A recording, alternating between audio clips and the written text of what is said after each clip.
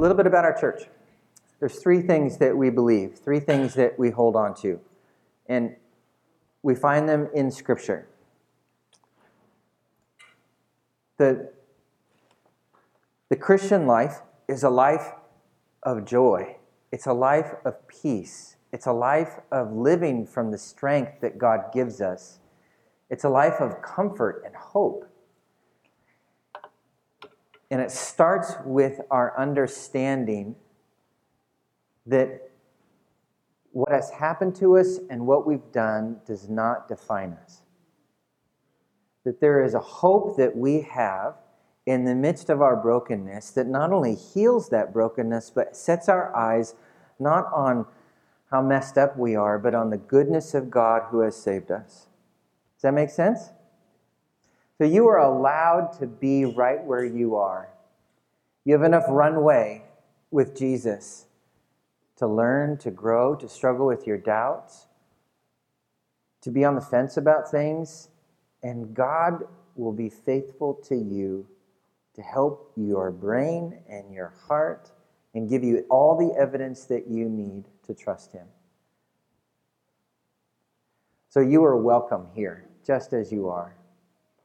The second thing that happens with Jesus is that as we start to trust Him, as we see this hope and this future and we're accepted and loved, we begin to learn how to trust Him. So that's what we believe. The second thing is we believe that we're called to trust our risen Savior. And trust is a relationship word. That means that we engage, we talk, we listen, we follow directions. And there's going to be so many circumstances in your life where you're going to feel like you're not enough for that, where you're going to doubt whether or not this trusting God thing really works. And that's okay too. God is faithful to you even in the midst of your waffling back and forth. And as we learn to walk with Jesus, as we experience His presence, we learn more and more that we can put more of our weight upon Him and that He's actually got us. Amen? Third thing we believe is that we believe that we're called to bring restoration.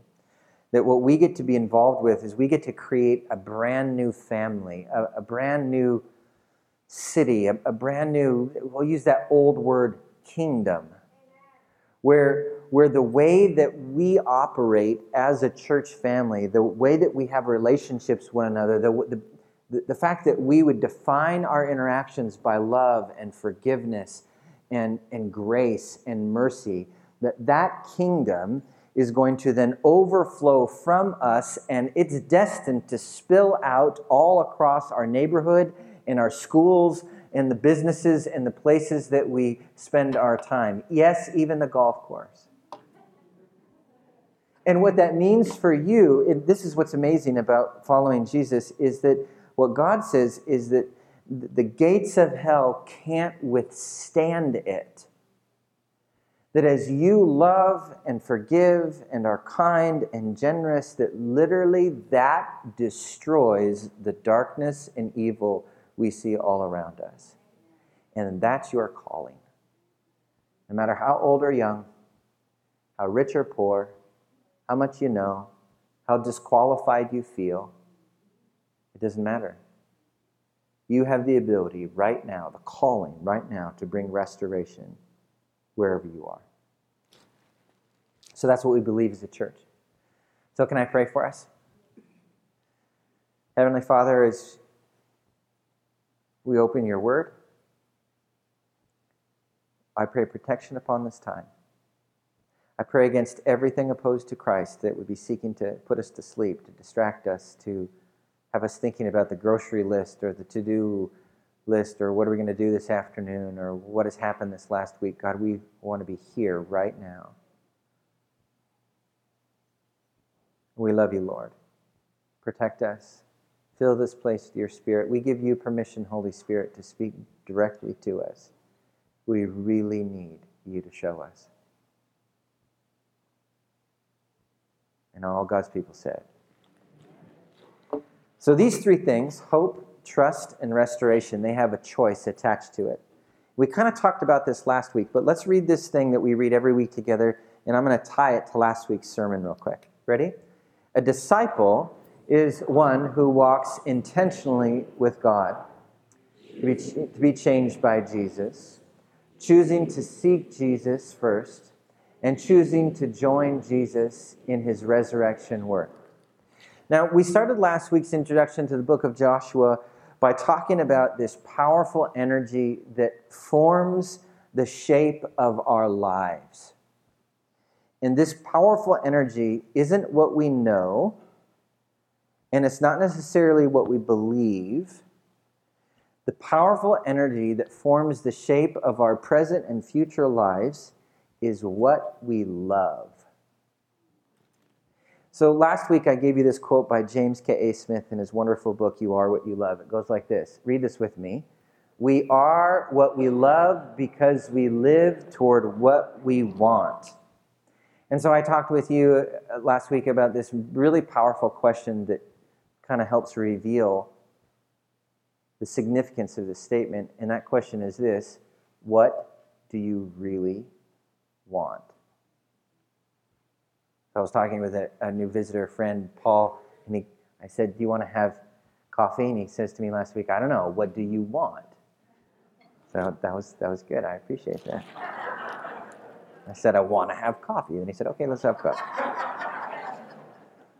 What do you want? What do you love? Because you're going to live towards what you want. You're going to live towards what you love. And it's interesting, you can kind of look at the daily rhythms and practices of your life, and that will reveal what you love and what you want.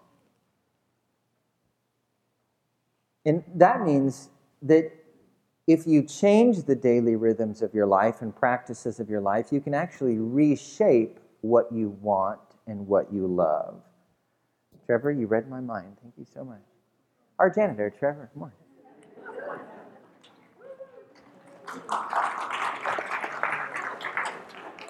You get a glass of water, you get a round of applause. My wife makes an announcement, she gets a round of applause. It's fantastic. I love this place.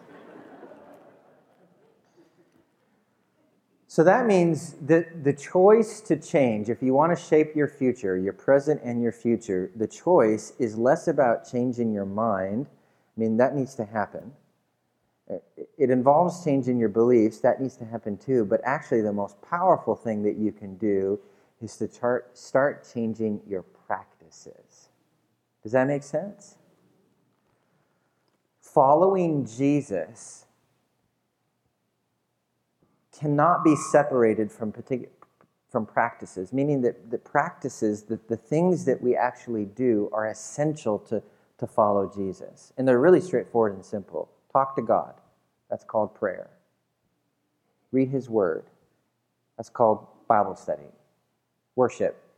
Congratulations, you checked that one off your list this week, right? Worship every day. Forgive. Be generous.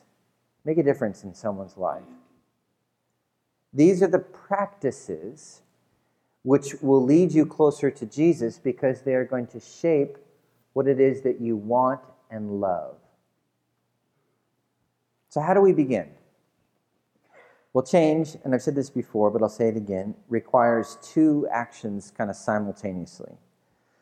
Change requires you to start the practice that you want to change your life. So that's the first thing that you do, is that you start doing the good thing. How many of us want to be more in shape? How many of us want to have a different shape than we currently have?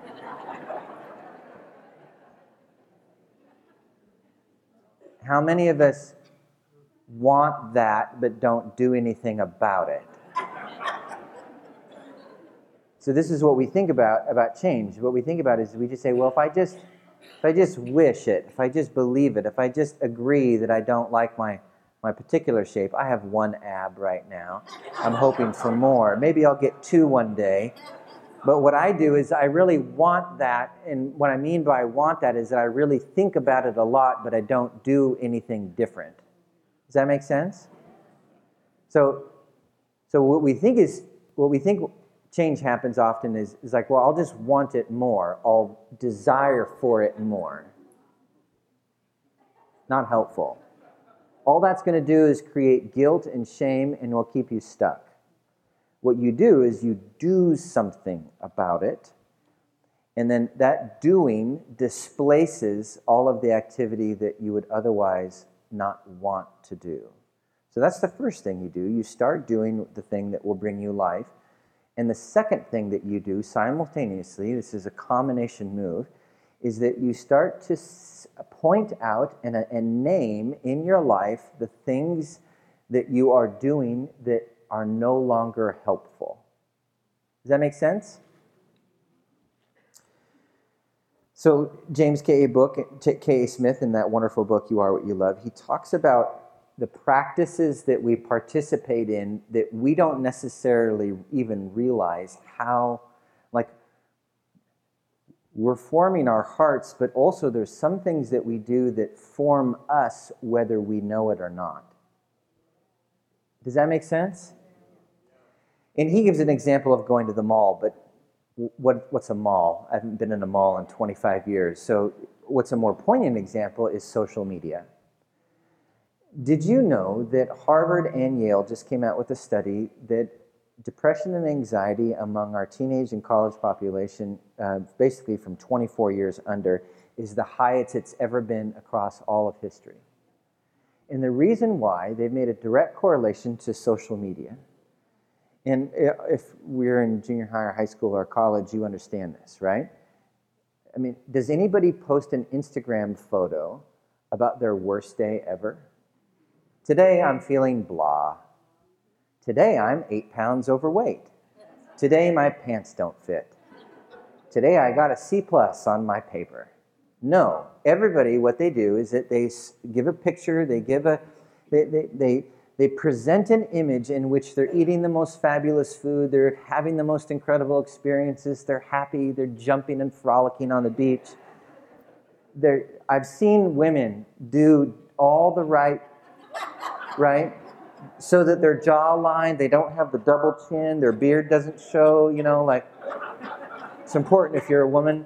And then they take the picture, right?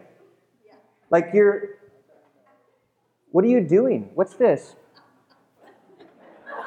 But they do it. What's weird is when you see guys do that as well.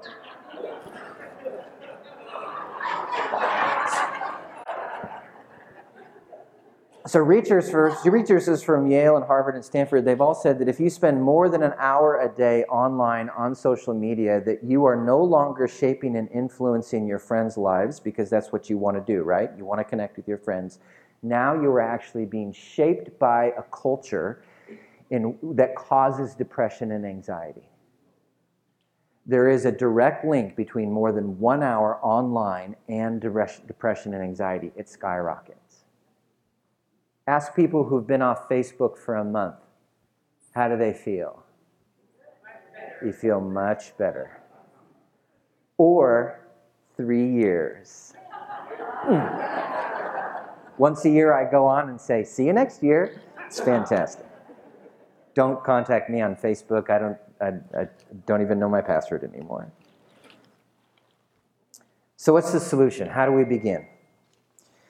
We begin by taking a good look at the water that we're swimming in.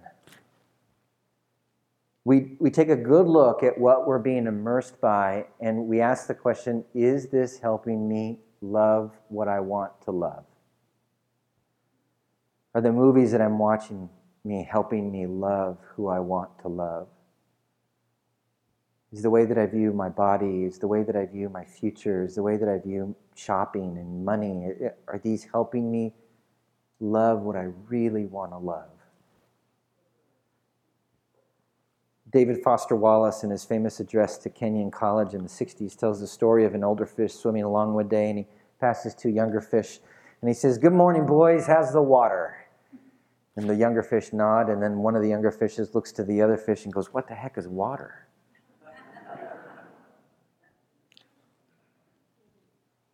To reshape your life, to set your focus on Jesus, to form what you love, to be what you really want to love, starts with taking a good long look at the water that you're swimming in and starting to identify what's no longer helpful so that you can start putting the practices into your life that feed what you really want to love. Y'all picking up what I'm putting down? So today we're going to talk about a very famous woman in the scripture who discovered that she didn't love what she thought she loved. And she woke up to the water that she was swimming in and she said, "This is insanity. I don't want to do this anymore." And she said, "I want to love something else." And before we get to this hero of our faith, I want to catch you up to where we are in the book of Joshua. Can I do that? Here we go. Moses has died. The entire generation of Israelites who refused to enter the promised land, that's Numbers 13, I know you memorized that chapter, they've died too. And for 40 years, this ever-growing nation of Israel has slowly moved through the desert of what is now northeastern Egypt and the north part of Saudi Arabia. And stories have spread as travelers for 40 years have encountered this huge, enormous tribe that is wandering through the desert. Have you heard about these Israelites? There's 1 million of them. They're out on Highway 154, wandering around Oildale and Bakersfield. They've been set free by this incredible God. It's amazing. They beat Pharaoh's army. They crossed through the Red Sea. And now they're coming here. So Joshua sits with several million people camped out in Santa Maria, just over the bridge on the 101. Every time you drive to Costco or go to the Edwards movie theater or go get barbecue, you see millions of people there.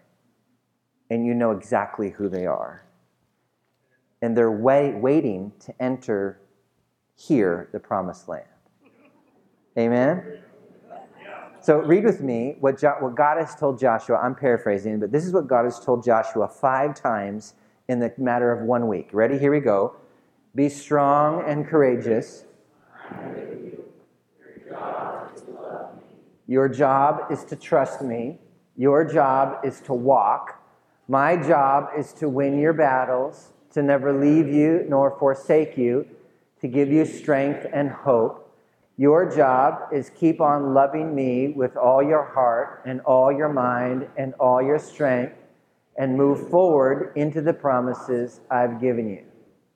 That's last week's sermon. So, remember Numbers 13? Good, there's 6 or 7 of you that... Numbers 13 happens 40 years earlier. 40 years earlier, all of Israel is sitting in Santa Maria waiting to come into the promised land. And Moses sends out 12 spies. They come to Grover Beach and they say, these people are maniacs, they're giants. They come to Rio Grande, there's no way we can beat that army.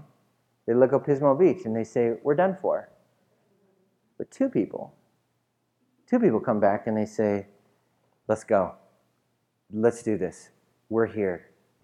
This is, God's promised us this land. Let's settle it. And one of those 2 spies was Joshua himself. So now, it's 40 years later. They're back in Santa Maria again. And this time, Joshua has a decision to make. What am I going to do? Let's read what Joshua does. And I've been dreading this verse for months now. Here we go. Then Joshua, son of Nun, secretly sent 2 spies.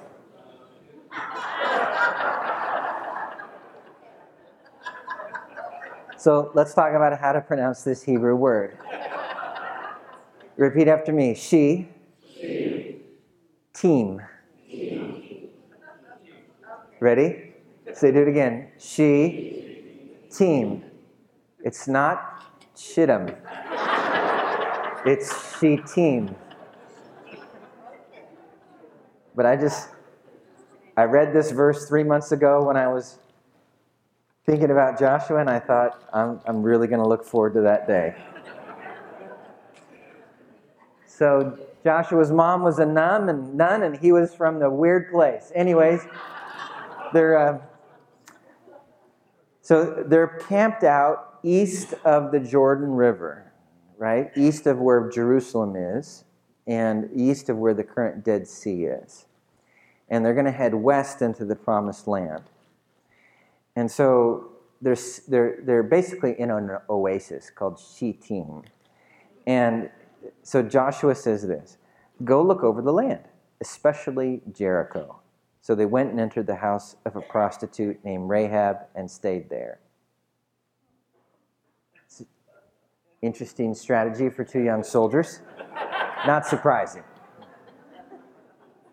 So Joshua says, last time we sent 12 spies and, 10 of them just really wrecked it.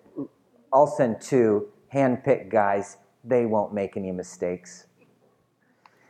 And so where did the 2 spies go? They go to Jericho, the big fortified city right over the Jordan River, and sitting at the base of the mountain that one day Jerusalem will sit upon. Jerusalem is at the bottom, or Jericho is at the bottom of the mountain that Jerusalem sits on. Do you remember that story that Jesus tells about the parable of the Good Samaritan? And about how the Good Samaritan helped the traveler who was beat up on the road between Jericho and Jerusalem. All the priests who worked in the temple, they would walk 8.5 miles down the road, and they would live in Jericho. Elizabeth, John the Baptist's mom, and her husband, Zechariah, they lived in Jericho. So this is where we are. So the 2 soldiers, they go to the big fortified city called Jericho, and where do these young soldiers go first? They go to the strip club. Now, let's assume that these young guys, free from supervision, decide that they are going to start their life as a spy. Let's assume the best.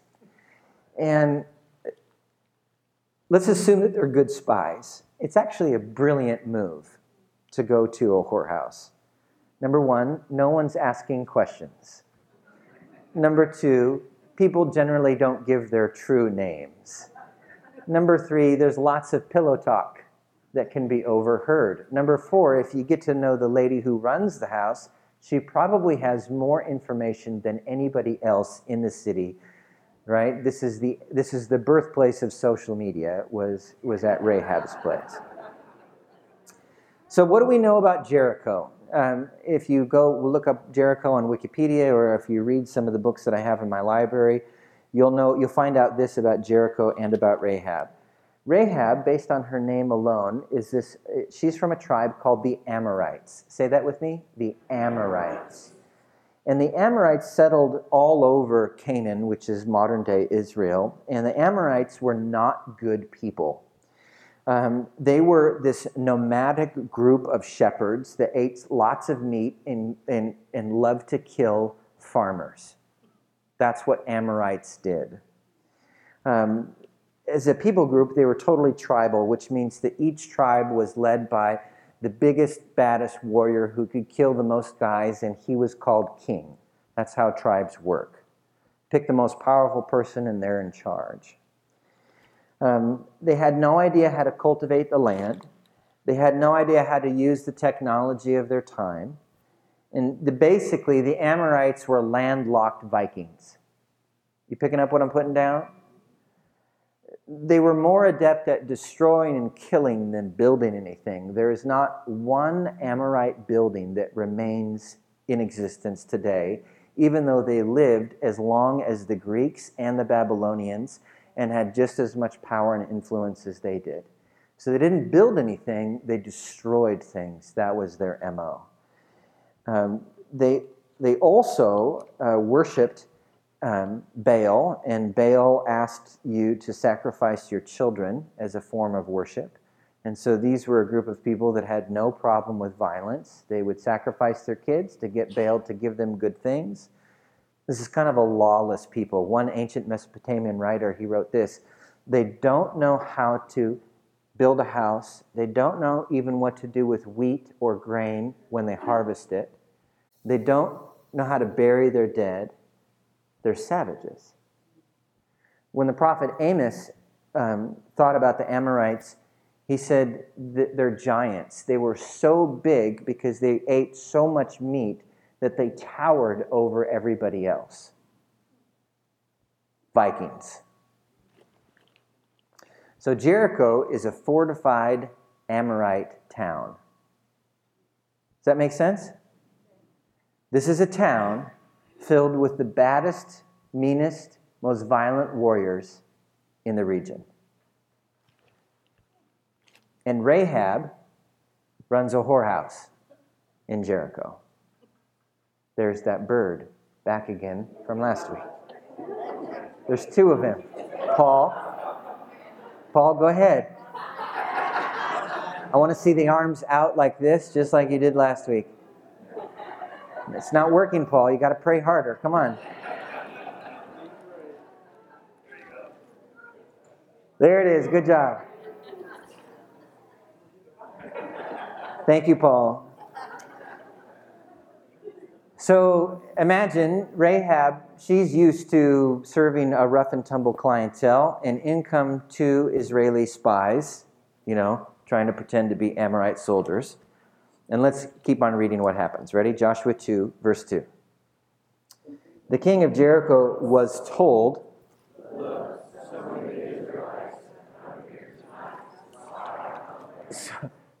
clearly the two spies were lousy at their job, right? I know where we're going, dude. Let's go to the strip club. Yeah, no one will find that we're there. And then they show up 5 minutes later. An Amorite soldier looks out and goes, oh, they're two spies. And he runs out the door. He goes and tells the king. And so the king sends the soldier back to Rahab with a message. Verse 3.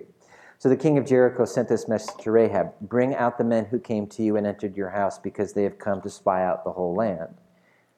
So let me ask you a question. If you were Rahab, what would you do? I mean, if you defy the king, he's the biggest, baddest warrior in town, what's going to happen to you? You're going to die. But every single person who's been entering the city of Jericho for the last couple of months has said, have you seen the group of 3 million Israelis that are living in Santa Maria? What do you think they're going to do? They're going to come here. So if you were Rahab, you would be thinking, well, we have like 50,000 people in our town versus 3 million. So you do your calculus. So who's going to win? So Rahab hatches a plan. She knows everyone in the city. She knew at the moment the Amorite soldier looked at the two Israeli spies and ran out the door. She knew what was going to happen. And she's been thinking about all of those millions of Jews in Santa Maria for a couple of weeks now. And she says this. Verse 4, actually, she does this. But the woman had taken the 2 men and hidden them. So as soon as the soldier runs out the door to tattle on the Israeli soldiers, Rahab takes the 2 Israeli spies and she hides them. She said, yes, the men came to me, but I did not know where they had come from. That's a lie. At dusk, when it was time to close the city gate, they left. That's another lie. I don't know which way they went. Go after them quickly. You may catch up with them. So obviously she lies. It's a really good lie too. She admits nothing. She points the soldiers and the king in the wrong direction. And there's a little twist at the end. She says, go after them quickly. You may catch up with them. I don't know about you, but I find it odd that Rahab, the person who runs the local whorehouse, is telling the king and his soldiers what to do. This girl's got some moxie, y'all. Right? She doesn't put up with anything. She's like, yeah, I know what I'm going to tell these guys.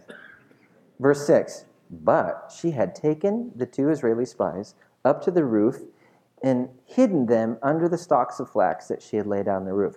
So roofs were made out of flax, and so literally she's shoving these spies in the roof.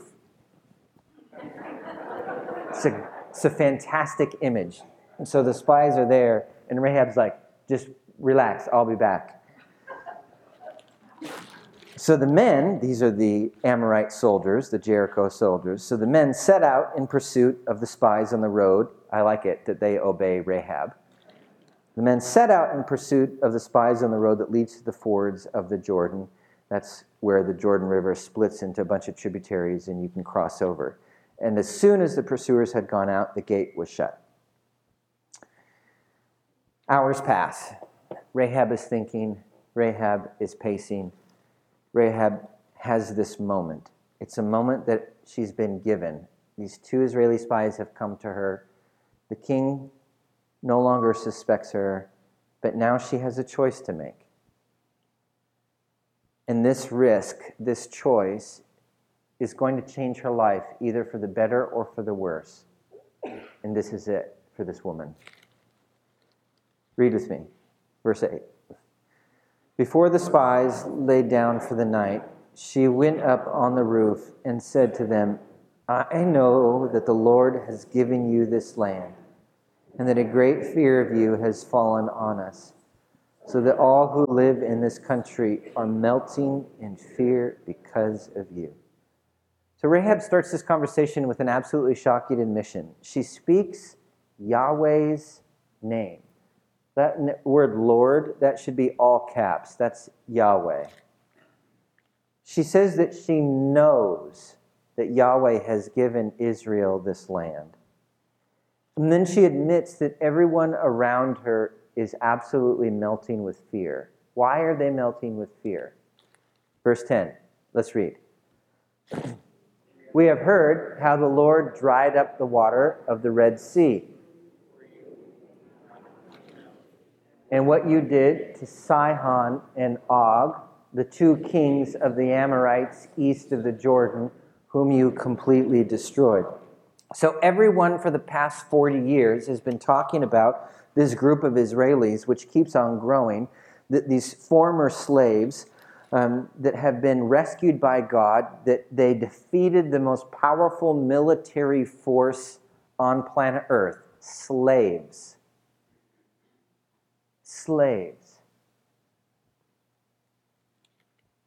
And then the two greatest Amorite warriors, kings, Sihon and Og.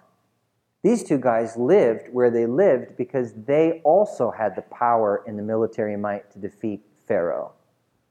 And what did this group of slaves do to the two biggest, meanest, baddest Amorite Viking warlords? They utterly destroyed them. So yeah, everyone is melting in fear.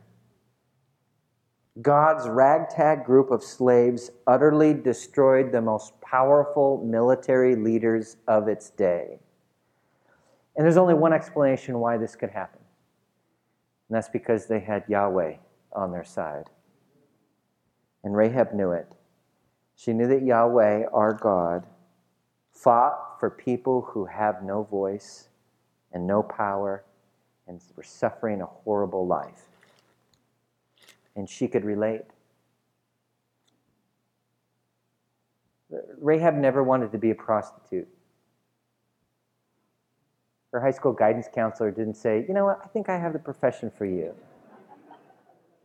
Like she didn't test into this. No one does. No one wants to be a prostitute. There was two situations that could have forced her into it. Number one, her family could have sold her into it to pay off a debt. Or number two, she could have made the horrific decision to volunteer because she wanted her family to eat. Later we'll learn that she wants to save her family. I think it's probably option 2. Rahab looked at her starving family and said, the only way that we're going to be able to make money and eat is if I do this thing that will defile me, that I despise. And then Rahab hears about Yahweh, this God who saves people who are stuck in slavery, this God who rescues people who don't deserve it, this God who loves people who everybody else calls unlovely. And now 40 years later, they're in Santa Maria, and there's 3 million of them, and they're ready to invade. And Rahab says to the soldiers, they're still stuck in the straw. She's whispering to them, when we heard of it, our hearts melted in fear, and everyone's courage failed because of you. For the Lord your God is God in heaven above and on the earth below. Oh my gosh. Rahab confesses her faith, but this is actually really important.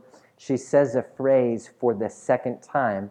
Ink and paper aren't cheap back in the day, so anytime a biblical writer repeats a phrase, that's our cue to pay close attention to that phrase.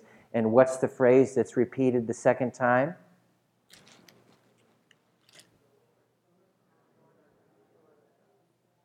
I'll tell you. The phrase that's repeated a second time is that our hearts melted in fear. That's the phrase that's repeated the second time. Now, you got to put yourself in Rahab's shoes. She lives in a culture dominated by violence and strength. She's the victim of it, and at the same time, she's trying to live in the midst of it. But for the first time in her life, she wakes up. She sees that the violence and strength of the Amorite army will be completely destroyed by Yahweh. She sees the fear in her heart and in her people's heart. It's like she woke up and said, this water that I'm swimming in, running a whorehouse, sinning the way that I am, the way that my culture defines what is right and good, the way that I've been defining what is right and good, it's all wrong. That's what she wakes up to.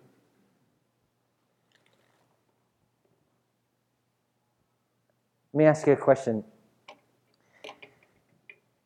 Do you know that the water that you're swimming in right now? Are you willing to look at what's in your life and say, oh man, this doesn't line up with what you want from me, God. This is poison. And this poison, I can't befriend it. I can't excuse it. I can't justify it. I can't say, well, life is hard, and so I just need a little bit of it. I actually need to go to war against it. Are you willing to repent? To not just think, oh, that's wrong, but keep on doing it. To not delay obedience, but to actually go to war against the thing that's killing you. Amen. Are you willing? Yes, amen.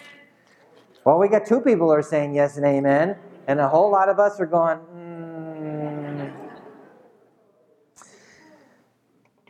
So now Rahab is going to risk every part of her life. She says, this water that I'm swimming in no longer works. Now I want to swim with Yahweh. David Jackman, author of a wonderful commentary on Joshua, writes this. Either there is faith in the greatness of the Lord and a casting of oneself entirely on his mercy, or there is fear, which determines to resist God's supremacy, challenge his will, and continue to fight against his purposes.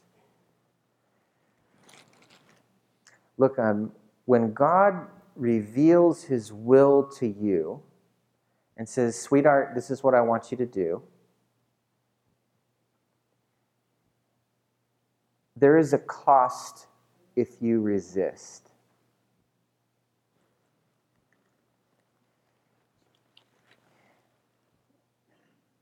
Oftentimes what we do when God says, sweetheart, I want you to let this go. I want you to forgive. I want you to stop. I want you to turn your heart. I want you to humble yourself. I want you to get help. Often what we do in that moment is that we say, is that you, God? And our spouse is yelling at us the same thing. Is that you, God? We pray and God speaks to us. You show up to church and your pastor says this really annoying sermon, like I'm saying to you right now, and you say, is that you, God? Yes. God's telling you, forgive, stop. It's time to be done with your rebellion. It's time to be done with you trying to control everything. It's not working anymore. And if you keep on discounting that God is speaking to you, even though he has a megaphone and he's saying, are you ready to listen now? If you keep on discounting that, then you end up becoming like Pharaoh. Pharaoh, plagues came and he went, okay, God, I get it. And he repented after every plague. Read Exodus. He repents after every plague. And then you know what he says? I don't know. Maybe the Nile turning to blood, maybe that was just a freak accident. Or, maybe all the cattle dying, maybe that's just a bad disease. Or maybe the, locusts coming, that's just kind of a normal seasonal thing. No big deal. And then he changes his mind. And the scripture says that is Pharaoh hardening his heart. Martin Luther said that faith is saying to God, yes, what you're saying, that's for me.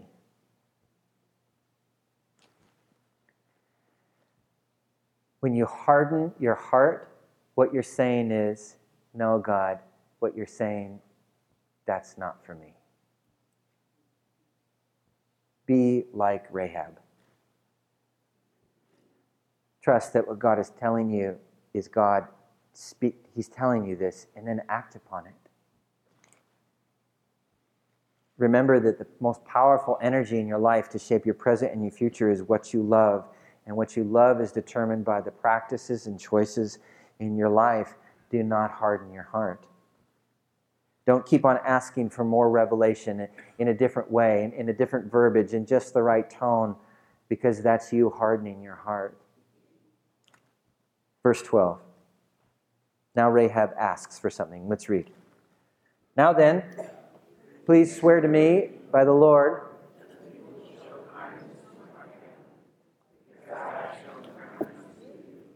Give me a sure sign that you will spare the lives of my father and mother, my brothers and sisters, all who belong to them, that you will save us from death. Rahab is asking for mercy.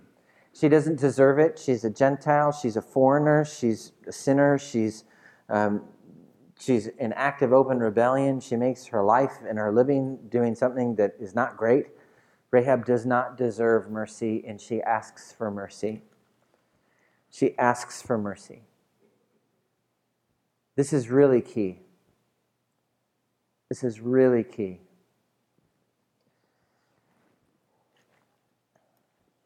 Many of you know that I'm a recovering alcoholic.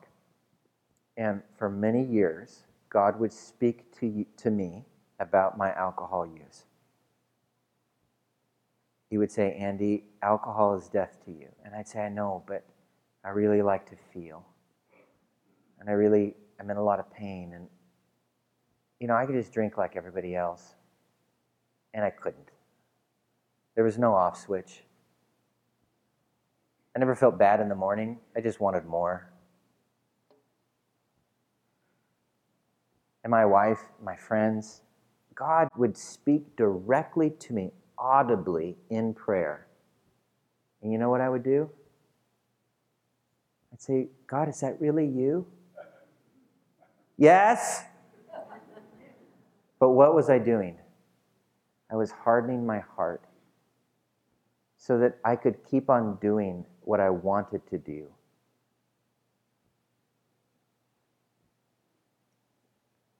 Instead of falling on my knees and saying, I'm going to die unless you save me, God. That's asking for mercy. Rahab is so much better of a disciple than I am. Because it took me years to finally ask for mercy. And Rahab sees the situation that she's in, and she says, God, have mercy on me. And she asks these two spies, please have mercy on me and my entire family. And how they respond is my favorite verse of this passage. Let's read together. Our lives for your lives. Read it again.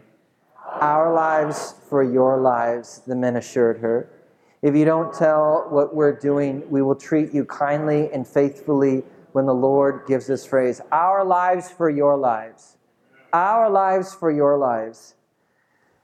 And this is the way that we deal with God lots of times. We strike up a bargain. You give me life and I'll give you my life. You go first, God. You answer my prayers. You give me the parking spot at Trader Joe's. You make my kids healthy and give me lots of money and help me and do all these things. You do these things, God, for me, and then I'll praise you. I'll help you. I mean, I won't give a lot of money to the church, but I'll give a little. I'll be nicer when I remember. This is what we do. That's religion.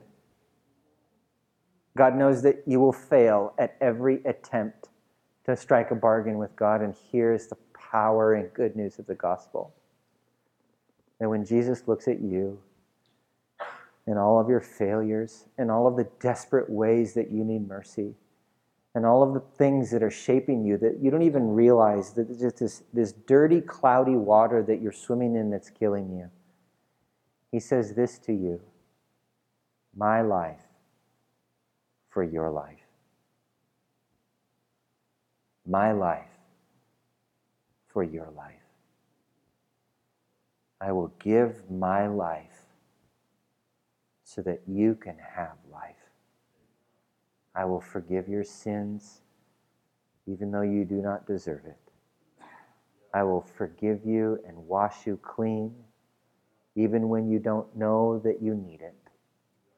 I will lay down my life so that you can have everything I've earned and deserve. My life for your life. Now we could end the sermon there. And that'd be good. But I want to tell you one last thing about Rahab. See, this transformed Rahab's life. When she heard the gospel, when she heard about God and she put her faith in God, and Jericho would be destroyed, Rahab would be spared, her entire family would be spared, and then Rahab would marry a wonderful Jewish boy. Maybe one of the spies, we don't know. And Rahab and this amazing Jewish boy have lots of kids.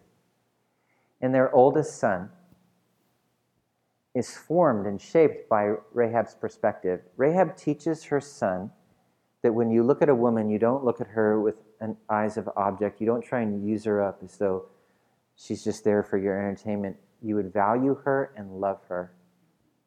Even if she's an outcast, even if she's not what you think is pretty or worthy of love or admiration, even if she's a foreigner, even if her status isn't up to snuff, you look at her and you love her and you treat her with dignity and respect and kindness. Because that's what this Jewish guy did. That's what God did with Rahab, and Rahab passed that message on to his son. So one day, her son is in the fields, and he sees this widow, this foreign Moabite woman come along, and she's starving. And Rahab's son says, eat, glean from the fields, take it.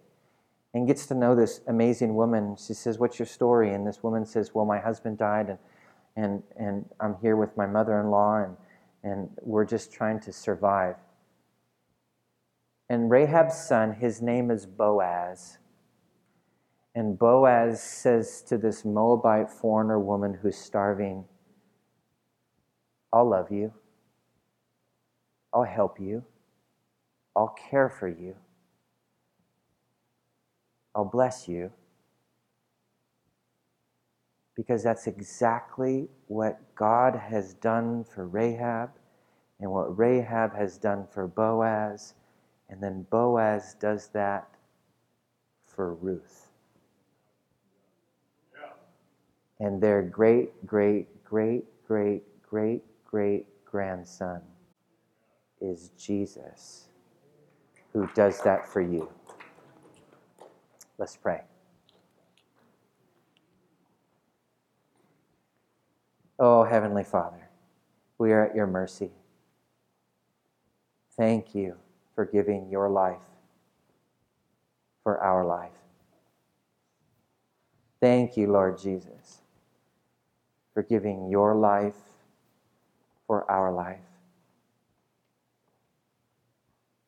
Heavenly Father, we want to live from joy. We want to live from a place of peace. And so we choose you now. We remember and recognize the fact that you've moved mountains for our sake. Your faithfulness remains. And so when you speak to us, we're willing to wage war on the sin that's killing us, to confess our desperate need for you, to trust you, and like Rahab, to risk everything to swim with you, Jesus. Holy Spirit, bless and seal all the good things that you've done in the hearts of these precious saints here today. I pray against all the enemies' plans to rob and steal and destroy on the way home this afternoon. I pray, God, that you would plant the good news of the gospel into the hearts of these precious ones. May it grow into a strong and mighty tree that would bear much fruit in their lives. As we sing, Holy Spirit, minister to our hearts. And all God's people say,